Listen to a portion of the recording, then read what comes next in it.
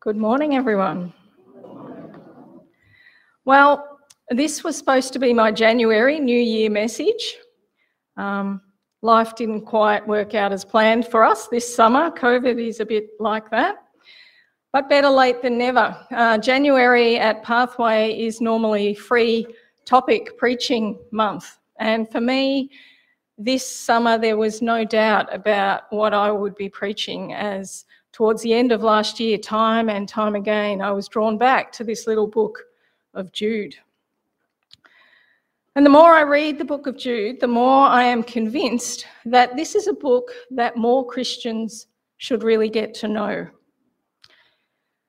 Small but mighty is how I would describe the book of Jude. Actually, to call it a book is overreach, really. It's a letter, and a very short letter at that. It is only 25 verses from beginning to end. So it ranks as one of our shortest books in the Bible. And perhaps it is that smallness that makes it so easy to overlook and puts it up there as a contender with some of the minor prophets as the most overlooked and most underrated and underread books in the Bible. But we know that size isn't everything. Author Bill Vaughan puts it like this. He says, "The whale is endangered, while the ant continues to do just fine. A single ant can carry more than 50 times its own weight." The book of Jude, I think, is a bit like the humble ant. It is small, it is easy to overlook, it is often underestimated, but it packs a punch which is well above its own weight. Commentator William Barclay agrees, stating, "There have been times in the history of the church, especially during the revivals, when Jude was possibly the most relevant book in all of the New Testament. And in my own mind, there could hardly be a more relevant little book, practical and reassuring for our time, for the times that we find ourselves in. So I urge you to read it, reread it, and read it again, and let its practical wisdom seep in to your very being. It won't take you long. It's only a 5 or a 10-minute read.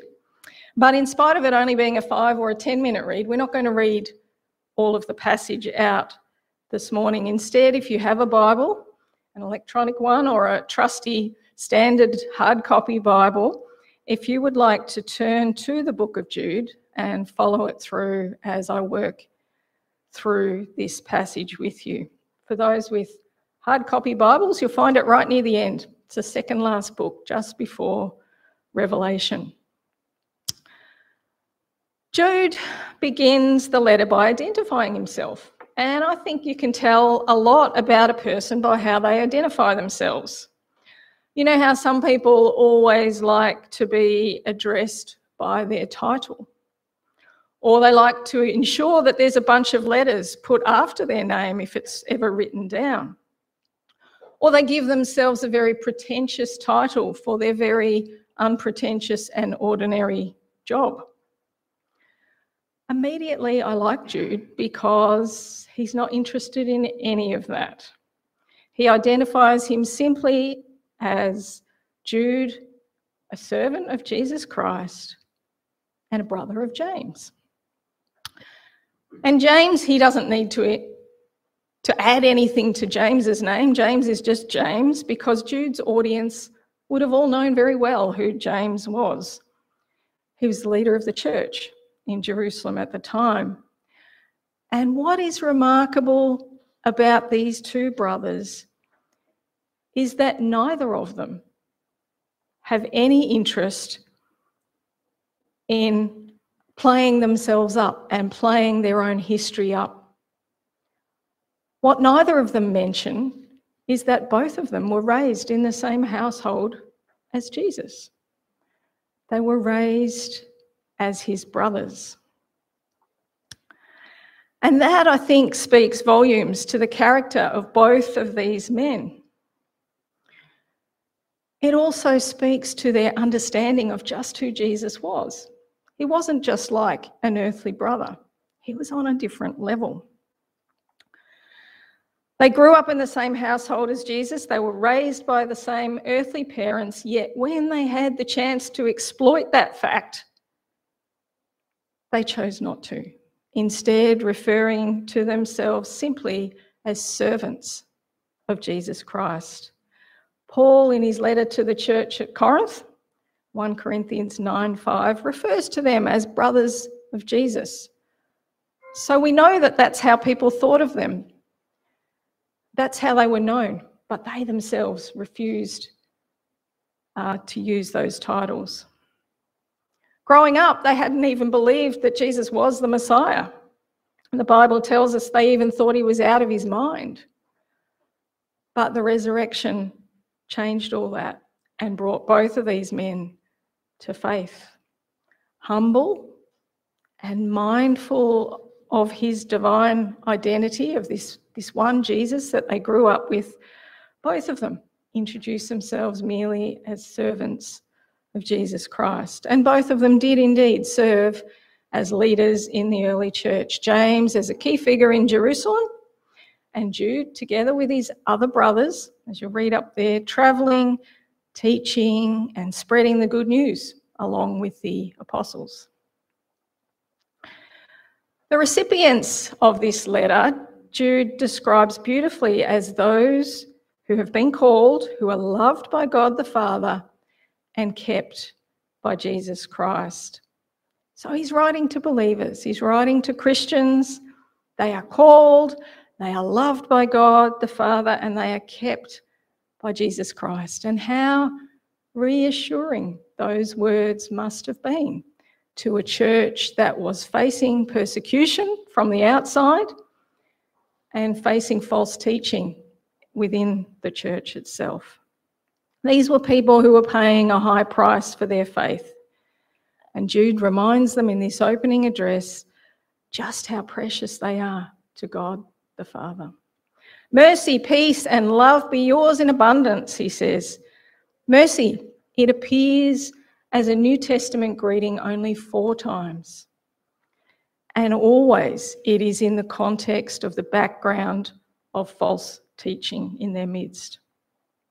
Perhaps it's a reminder that every one of us every day need the mercy of God to maintain a right relationship with God and stand firm against false teaching. Peace is that deep peace of God that comes only from knowing that one is fully accepted by God.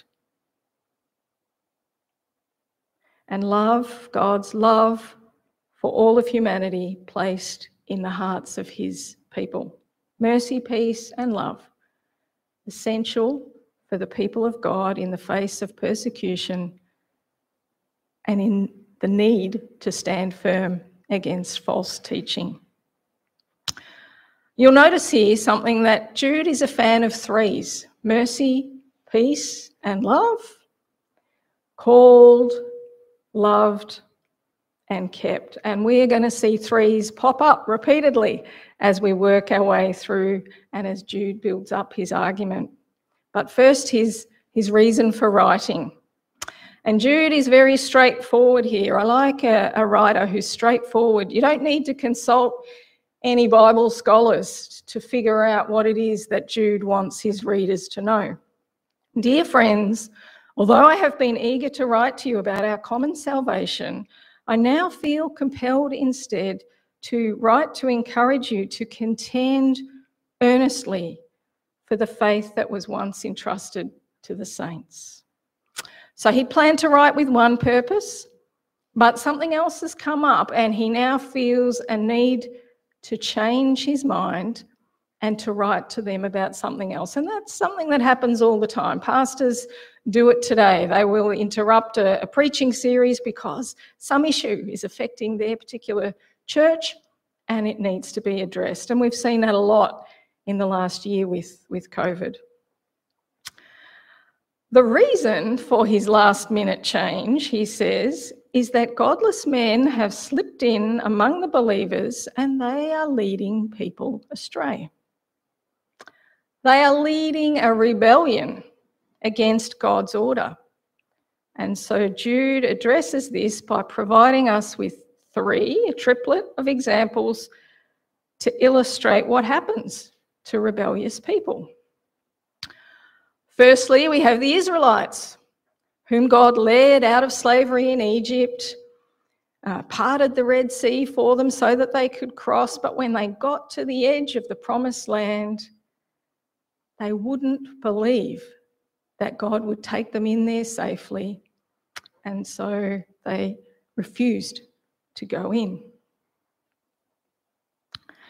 The second example he uses is of the angels, who were assigned areas of responsibility and authority by God, yet they rebelled against his established order, refused to maintain their assigned positions, and instead mingled with human women, according to Genesis 6.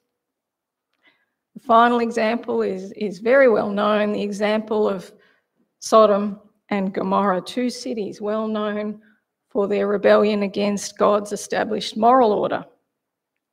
What happened in each of these cases? Well, the Israelites, God turned away from Canaan, and they wandered in the desert for 40 years until all who had rebelled had died. They were destroyed. Sodom and Gomorrah, also famously destroyed when God rained down burning sulphur upon those cities. And the rebellious angels, well, they are the devil and his angels, and they are bound in darkness, awaiting judgment. Jude's message here is very clear. God does not take rebellion lightly. Rebellious people will receive divine justice. Returning to these godless men who had slipped in among the believers, Jude now calls them dreamers. Perhaps they sought to justify their position by saying that it had been revealed to them in dreams and revelations. We don't know. He points out that the immoral actions of these people, their failure to accept the authority that was placed over them, and even their very words, their slander of celestial beings, mark them out as being godless. And he then provides an example in verses 9 and 10, which is very unfamiliar to us because it is not drawn from the Bible. It's drawn from one of many other texts that were inspired by Scripture and that were valued by the Jews. The writings of the early church fathers tell us that these verses are drawn from a text called the Assumption of Moses, or the Testament of Moses, it's sometimes called. And it apparently gives an account of the death of Moses and of God sending the archangel Michael to bury him. But the devil disputes Michael's right to do so because Moses had been a murderer in his early history. You'll remember that he killed someone. Remember, this is not a biblical account. I'm simply telling it to you so that you can understand why Jude uses it, because his audience were familiar with these writings and they knew the lessons that Jude was trying to draw out of them. Jude has included this story because it serves to highlight a distinction between the correct actions of the Archangel Michael and those of the godless men that the church were dealing with. Michael would not take it upon himself even to slander the devil. Instead, he appealed to God for judgment. But by contrast, these godless men who had slipped in among them were not only content to slander celestial beings, but also recognised no authority over them, not in the law and not in the church leaders that God had appointed over them. Then Jude highlights a triplet of individuals in verse 11 who were not only rebellious themselves, but who went on to lead many others astray. The first contender here is Cain, who of course murdered his brother Abel, but then was not content to submit to God's judgment upon him. God determined that he would be a wanderer for the rest of his life, but also God's mercy towards him, because you might remember God placed a mark of protection upon him. Cain is not content with any of that and instead opts to depart from God's presence and to settle down and to build a city without God. He initiates a godless way of living, and that ultimately contributed to the destruction of many when God saw the wickedness on earth and decided to bring the flood. Our second contender is the Old Testament prophet Balaam. And we've talked about him before, later last year. You might recall he was unable to curse Israel. God would not allow him to curse Israel himself. So instead, he simply taught them to sin. He led them into idolatry through sexual immorality with foreign women. And because those foreign women worshipped foreign gods, those foreign gods crept in to their society. The result being that these people were led away from God, and the Lord's anger was fueled and a plague swept through, killing many of the Israelites. Our final contender here is Korah, who famously rebelled against God's appointed leadership in Moses and Aaron. And he gathered 250 supporters around him. And the end result of that little rebellion was that 250 men were consumed by fire, and their 250 households were swallowed up by the earth. And then a plague ravaged through the rest of the community, killing 14,700 before Aaron was able to bring it to an end by making atonement for the sins of the rebels. Again, Jude's message is very clear. Tolerating these godless people within the church will have serious consequences. They will lead people away from God, just as Cain and Balaam and Korah did.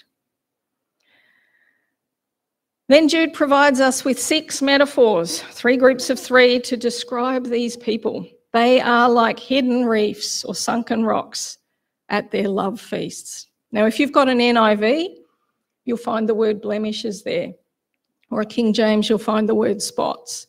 But most other translations use hidden reefs. Now, the reason for that is that this is a very tricky word for the translators to translate. It's only found in one place in the New Testament here. And when translators are working on a word, they'll often look at the context of how it's used everywhere else to help them decide how to use it. Well, they don't have any the benefit of other places that they can search for this word. In secular Greek, the word meant sunken rocks or reefs. But by the 4th century, it had come to be used to describe blemishes. And we see that all the time in our own language. It changes over time. But remember that Jude was a brother of Jesus. So he's a 1st century character. So I think hidden reefs or sunken rocks is the correct use here. Jude's intention being that these people are dangerous, like hidden reefs or sunken rocks, and they are capable of bringing down the entire ship. They are like selfish shepherds. Their concern is for themselves, not for the wider church. And this imagery, no doubt, comes from Ezekiel's description of the shepherds who feed only themselves. They are like clouds without rain. This one's drawn from Proverbs 25:14. They promise much, but they bring no relief to a thirsty land. The teaching of these people, supposedly so enlightened, does nothing to nourish the spiritual life. They're like barren, uprooted trees, twice dead. They're unproductive, that's what he's saying. Dead twice, once in their own sins and transgressions, but also cut off from the life-giving root, who is Jesus. They're like wild waves, always churning up shame. Image drawn from Isaiah 57:20, who described the wicked as a restless sea, continually churning up mire and mud. And they are like wandering or shooting stars. They're destined for darkness. So it's a pretty harsh summary of these men. Stay away from them, have nothing to do with them is the obvious intent here. But avoiding a sunken reef is easier said than done. The very reason that they are dangerous is because they're hard to see, they're hard to pick. They don't parade around with a sticker across their forehead saying, false teacher or purveyor of lies. So how are we going to recognise them? Well, James has got another 3 for us. This was a very easy PowerPoint to prepare because I could just keep duplicating the slides because everything comes in 3s here. How do we recognise such people if they happen to come into our midst? Number 1, they grumble and fault find. Number 2, they follow their own evil desires. Number 3, they boast about themselves and they flatter others, not to encourage others or build them up, but only because they think that to do so will be of benefit to themselves. And then in verse 19, a similar set of 3 characteristics is given as if to emphasise the first. They cause division. Grumbling and fault finding has a way of doing that. They follow mere natural instincts, evil desires, sort of highlighting the same thing. They do not have the Spirit. Such a person is not operating in the spiritual world, they are operating in the natural world. And in Jude's day, ironically, these people claimed that they were the spiritual elite. They had insights that other people didn't have. Jude says not only were they not elite, they didn't even have the Spirit. They're operating in a human realm, which is why they have to boast and flatter for their own gain. And this is nothing to be surprised about, says Jude. The ancients warned of such men. And the example given in verses 14 and 15 is of Enoch. Enoch that you will find in Genesis, but the quote that's given here you won't find in Genesis. It's another example of Jude using this extra biblical material to draw on. And in the example you'll find the reference there is from 1 Enoch. Not only did the ancients warn of such men, says Jude, the apostles did too. Verses 17 and 18.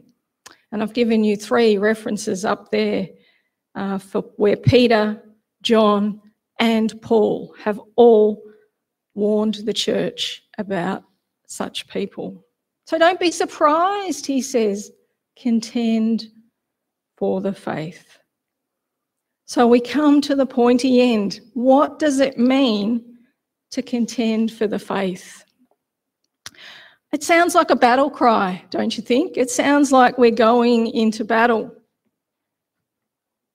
And if you look up that phrase, contend for the faith, online, and you type in images, this is what you'll find. You'll find hundreds of images of boxing gloves or boxing rings.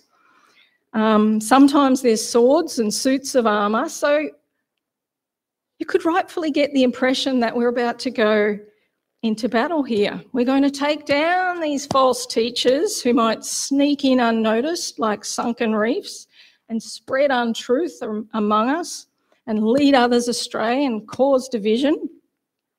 We're going to knock them out with our clever arguments. We're going to seek and destroy their immoral behaviour. And we'll punish anyone that's going to step out of line, or we'll make them sorry that they ever messed with us. Right?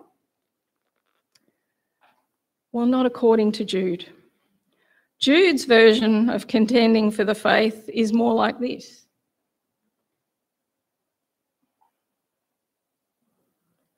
This is more what he means when he says to contend for the faith. It's more like working out in the gym than it is about swinging punches. It's about being able to defend oneself and one's church against false teachers. And to do that, to be able to thrive in the context of false teaching, you need to be at the top of your game spiritually. Build yourselves up in your most holy faith, says Jude. And that's not going to happen without some effort expended on your part. You don't build a great muscular physique by just owning a gym membership. You have to actually attend the gym. And when you're there, you can't just hang around talking. You have to actually do some work. Build yourselves up, says Jude. Study the scriptures. Put time into the task. Be disciplined like an athlete. Build yourselves up in the most holy faith. Now, there's a definite article in front of that word faith. So Jude is not talking about our personal faith here. It's not my faith or your faith. It's the faith. It's that unchangeable, objective truth that has been handed down to the believers. Study it. Get to know it, says Jude, so that you can recognise falsehood and save yourself and others from being struck against the reef. Pray in the Holy Spirit. False teaching isn't going to be defeated by our clever arguments. It has to be dealt with in the spiritual realm. And so we must pray in the Spirit, not once or twice. Both build yourselves up in the most holy faith and pray in the Spirit. They're present tense. They're things we have to keep on doing all of the time. They're ongoing activities in the life of all believers. Praying in the Spirit doesn't mean praying in tongues. That can be part of it, but that's not what's intended here. It means allowing the Holy Spirit to have control over all of your life so that you can be sure that what you are praying is in the Spirit. And since sin grieves the Holy Spirit, we must be constantly confessing our sin so that the Holy Spirit will have free reign in our lives, and we can be sure that our prayers will reflect that.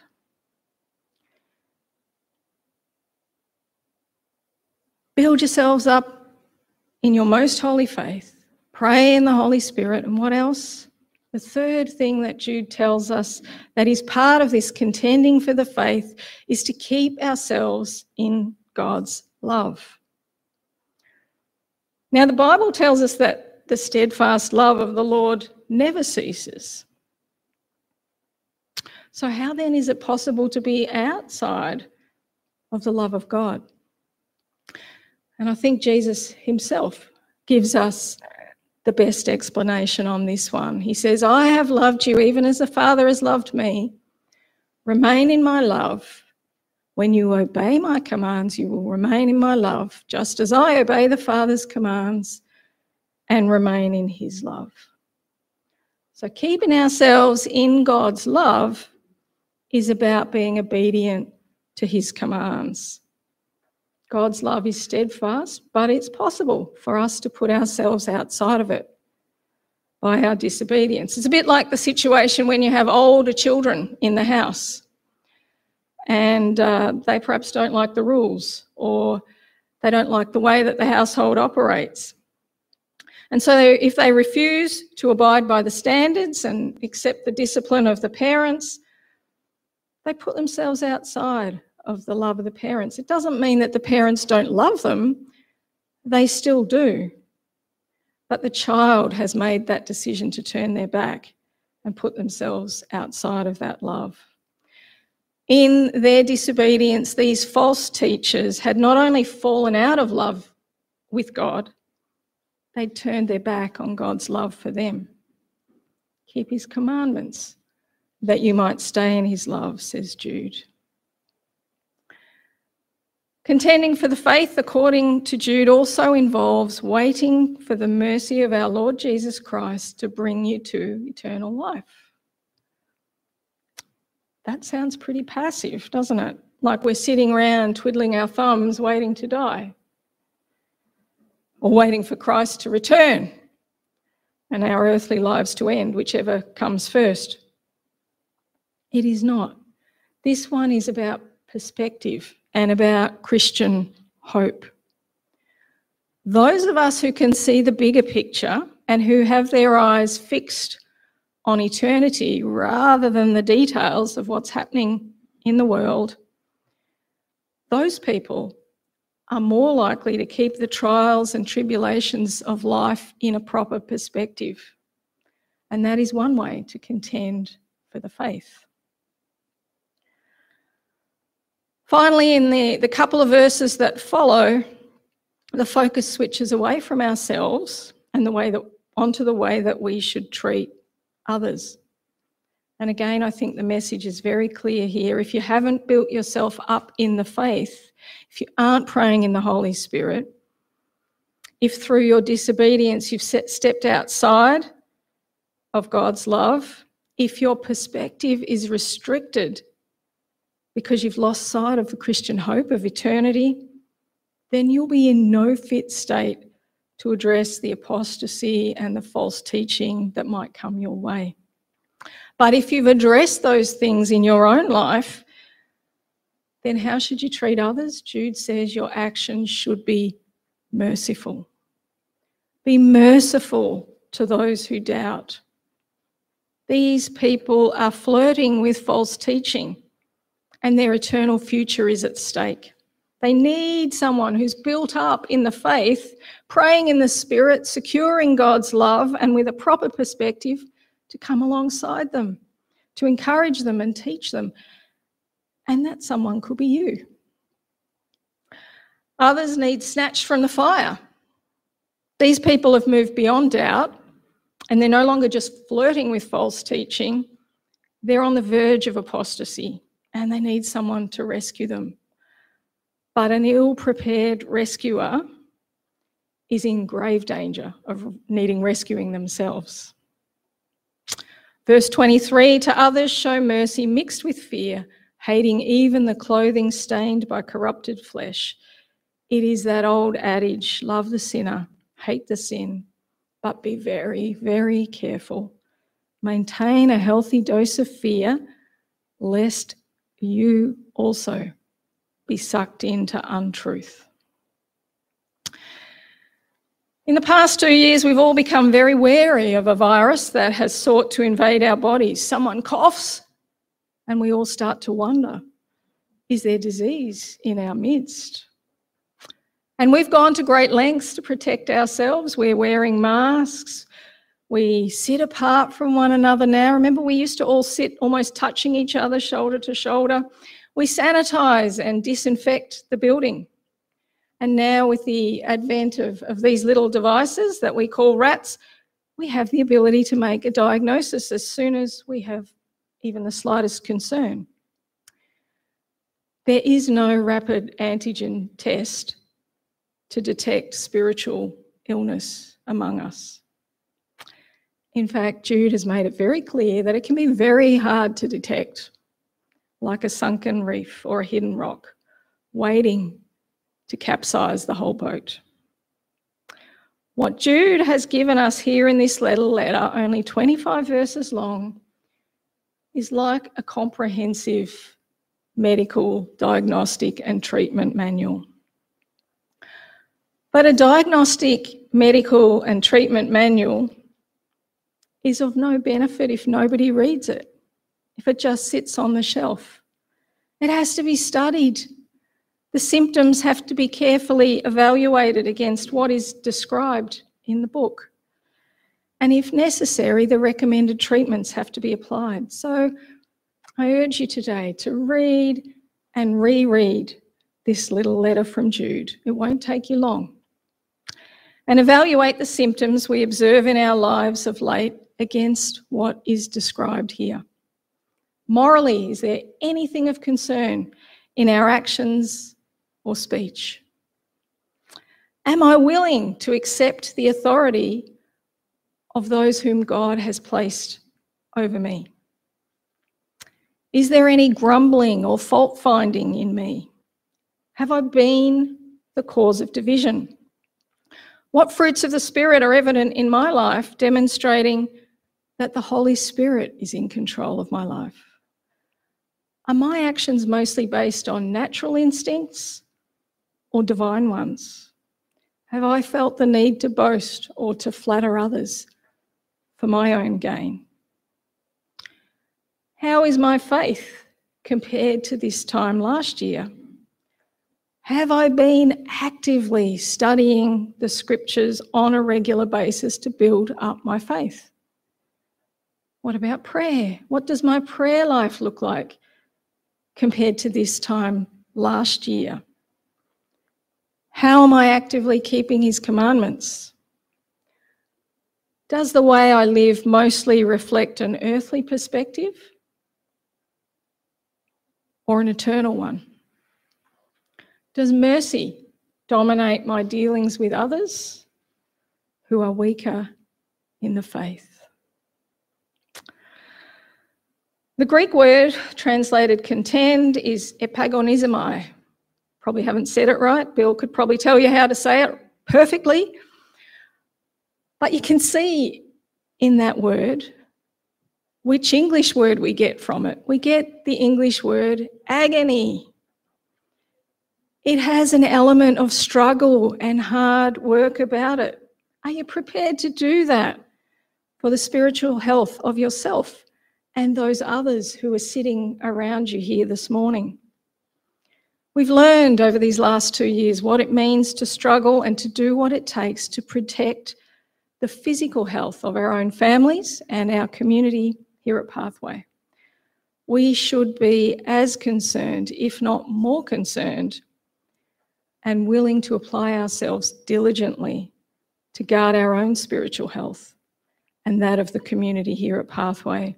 Physical health is important, but spiritual health is eternal. I urge you, says Jude, to contend for the faith. Will you commit to doing that this year? Let's pray. Father God, the faith that has been entrusted to us is precious, just as our own physical health is precious. Help us to actively contend for that faith. Lord, there'll be some of us in this room whose hearts have hardened of late. And to these you have been speaking by your Spirit this morning. There will be some of us whose prayer life is not what it should be. Some of us whose Bibles lie unopened day after day.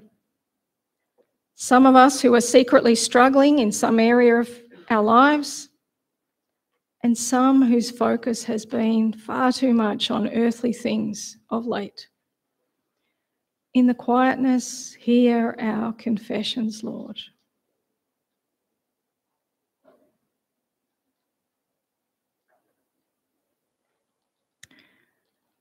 We commit ourselves to doing better in those areas you've brought to our mind. Help us to take seriously this call to contend for the faith.